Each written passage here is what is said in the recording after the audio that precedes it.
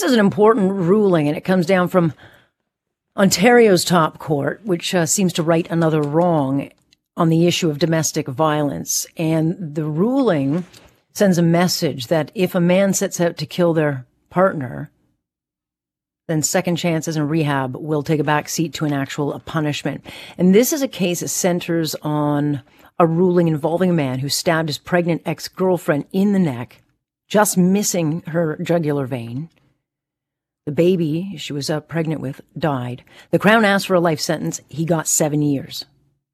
The judge in that case said a life sentence would have a quote, crushing impact on the accused.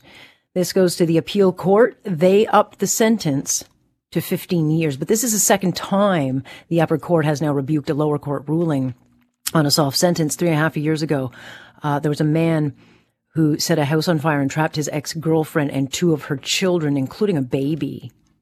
And he got 11 years. And the appeal court said, no, that goes to 20 years. So there's been this, I don't want to say pattern, but when it comes to issues of domestic violence, when you think it should be an automatic life sentence, there have been some very, very soft sentences. But nonetheless, I think this upper court ruling does seem to want to send a message. I want to bring Kristen Mercer into this conversation, human rights lawyer at Goldblatt Partners in Toronto, also working on law and policy issue related to ending gender-based violence and intimate partner violence as part of her practice. Kristen, thanks so much. Thanks so much for joining us. No problem. Thanks for having me, Alex. So I know you didn't cover this particular case and not the ruling, but this is a man who is, claiming he acted in self-defense. And one of the things that actually strikes me about this case is that there did seem, if you look through the ruling, that there was premeditation. I mean, the guy went out and got an alibi with a friend beforehand. This woman only survived because she played dead. And ultimately the baby was killed. So I'm not sure why he wouldn't have been charged with first degree murder from the start. Why it almost seems like there's a benefit of the doubt when it comes to these cases. Yeah. So Alex, I think it's important that I make sure your listeners know I'm not a criminal lawyer, and obviously there's limited ability to comment on this decision on the specific case. But obviously what we know is that, the woman involved in this case didn't die. And I think that's the reason why the attempt murder charge was laid. Mm-hmm. Although the baby did. And so I think a lot of people kind of look at that and say, you look at the gravity of the cases because they are so destructive. Ultimately, when it comes to domestic violence, and I've covered a number of trials, I've covered a number of these incidents, too many. We always come away from them, Kirsten, with the knowledge that there were so many warning signs. It's never a one-off. There are so many warning signs that go missed, don't get checked or followed up. And it's always after the fact that we say, woulda, coulda, shoulda. Well, Alice, I think that you're touching on a really important point, and quite apart from the specifics of this case, I think what the Court of Appeal is saying in its decision is that we as a society need to be very clear about our denunciation of the kind of violence that happens in intimate relationships. And both the courts and Parliament have made it very clear that violence that happens in a domestic context, which is sort of interpreted broadly to include intimate partner relationships, needs to attract very clear and specific denunciation from trial courts when they're issuing sentences. And I think that's really the critical aspect of the decision from the Court of Appeal last week, is this need to focus in this kind of case on the principles in applying a sentence of denunciation and deterrence, rather than focusing on, can the offender be rehabilitated or other factors that I think the trial judge considered when they established the lower sentence. Yeah, I mean, I think we've almost moved too far into the restorative justice in certain crimes where it's always give them the benefit of the doubt. I mean, there are certain crimes in society, I would put this into the category when you're talking domestic violence, that most of these people don't deserve a second chance because their crimes often are so heinous, if not destructive. And, one of the most dangerous times for a victim, as you well know, of abuse is leaving. I mean, that's when they're at most risk. And so when courts give out these softer sentences, and if someone in a dangerous situation like that doesn't see either deterrent and or accountability, I have to think that some women or those in violent relationships just won't leave, because what would be the upside? You know, if you don't think the system is going to protect you or the police might not be able to protect you, why would you then leave? Well, I think there's a lot there, Alex, and a couple of things to touch on. The first is that I think, there are lots of different perspectives within the feminist movement or the movement in response to gender-based violence and intimate partner violence about the role of the criminal system. It's a wide spectrum of opinion, and certainly there are some who would agree with you that people don't, as you said, deserve a second chance.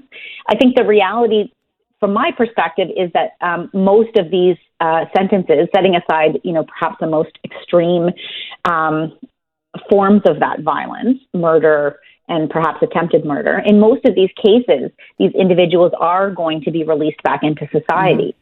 And so we do need better tools, and we do need to do a better job of rehabilitating offenders who are convicted of intimate partner violence. And we know from the inquest that took place in Renfrew County in June of last year that we really are not doing a good job of meaningful rehabilitation of offenders, at the early end of their trajectory, let's say, in terms of a first offense or a second offense. We aren't putting the tools into the hands of people to really try to change this conduct before it escalates to the point of the kind of violence that we've seen in the case that the Court of Appeal dealt with last week.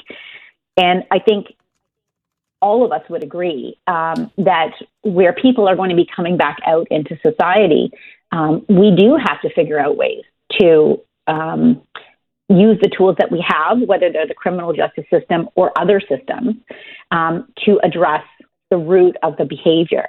And this really calls to mind a comment that was made by one of the children of one of the victims of the femicides that were at issue in the Renfrew County inquest, who said, "What we do right now is, it's basically like putting a hornet in a jar and shaking it and then taking the lid off and releasing those people back out into society, as angry as ever, without any meaningful tools, equipment, and protections to stop the behavior."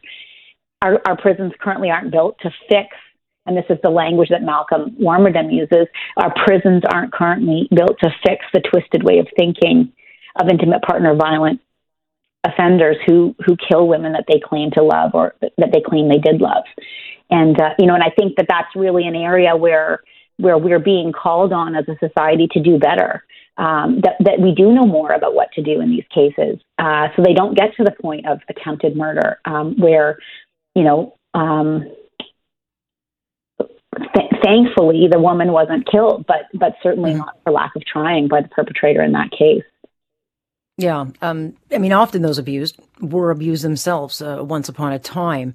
It's kind of a never-ending cycle of violence that continues. What are, and I know that you kind of work in this area, what kind of services are available then? Because I know that there are not enough services, period, in general. We're woefully behind in mental health services and these things, but we also...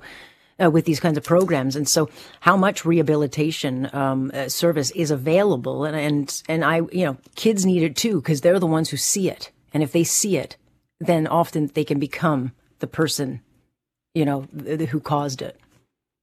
Alex, I think that's such an important point. And, what we know is that we do provide services to people who are either convicted of intimate partner violence, and in some cases, where it's possible and where there's space, we provide access to people who are charged as sort of an early diversion to something that's called the PAR program. And it's sort of a partner assault response program with the idea of helping people deal with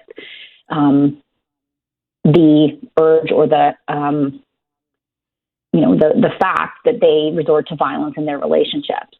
But what we know, the program that we currently offer in Ontario is woefully inadequate. don't offer enough sessions. It's sort of a one-size-fits-all group therapy kind of setting. And despite the best efforts of the people who lead those sessions, we really need a much more nuanced approach. And that was something that we really did shine a light on at that inquest that I was referring to, where you have possibly sort of a first-time offender, not to diminish this, but a first-time offender who, possibly shoved his partner in an altercation in the same group as someone who is a, 20-time convicted abuser. Those aren't the same situation, and those people need very different approaches, and the tools that we have in Ontario right now don't allow for that. And so we have an opportunity to do better. That inquest made really important recommendations about reforms to those interventions, and we need to put those in place, because at the end of the day, what the movement, what the feminist movement and gender-based violence movement wants is for this violence to stop. And as you say, intervening early, and better yet, even with kids who've been exposed to violence, those are critical steps in preventing this kind of violence from occurring. Because at the end of the day, that's what we really want. We want this violence to stop. Yeah, not a new crime. Certainly, there's no point in doing an inquest if we don't start following, all the measures that are put out and so often get shelved. Right. Very much appreciate, Kristen, you talking to me. Thanks so much. Thanks, Alison. Thanks to your listeners for your attention on this really important issue. It is an important ruling. And that is Kristen Mercer, who knows quite a bit about this. She's with Goldblatt Partners in Toronto. And yeah, we're woefully behind on this. Woefully. The numbers they keep going up. They went up during the pandemic. How do you expect someone to leave a situation if they don't think there's a system that will be there to help them to get justice, to support them, and on the flip side, try to stop the next one?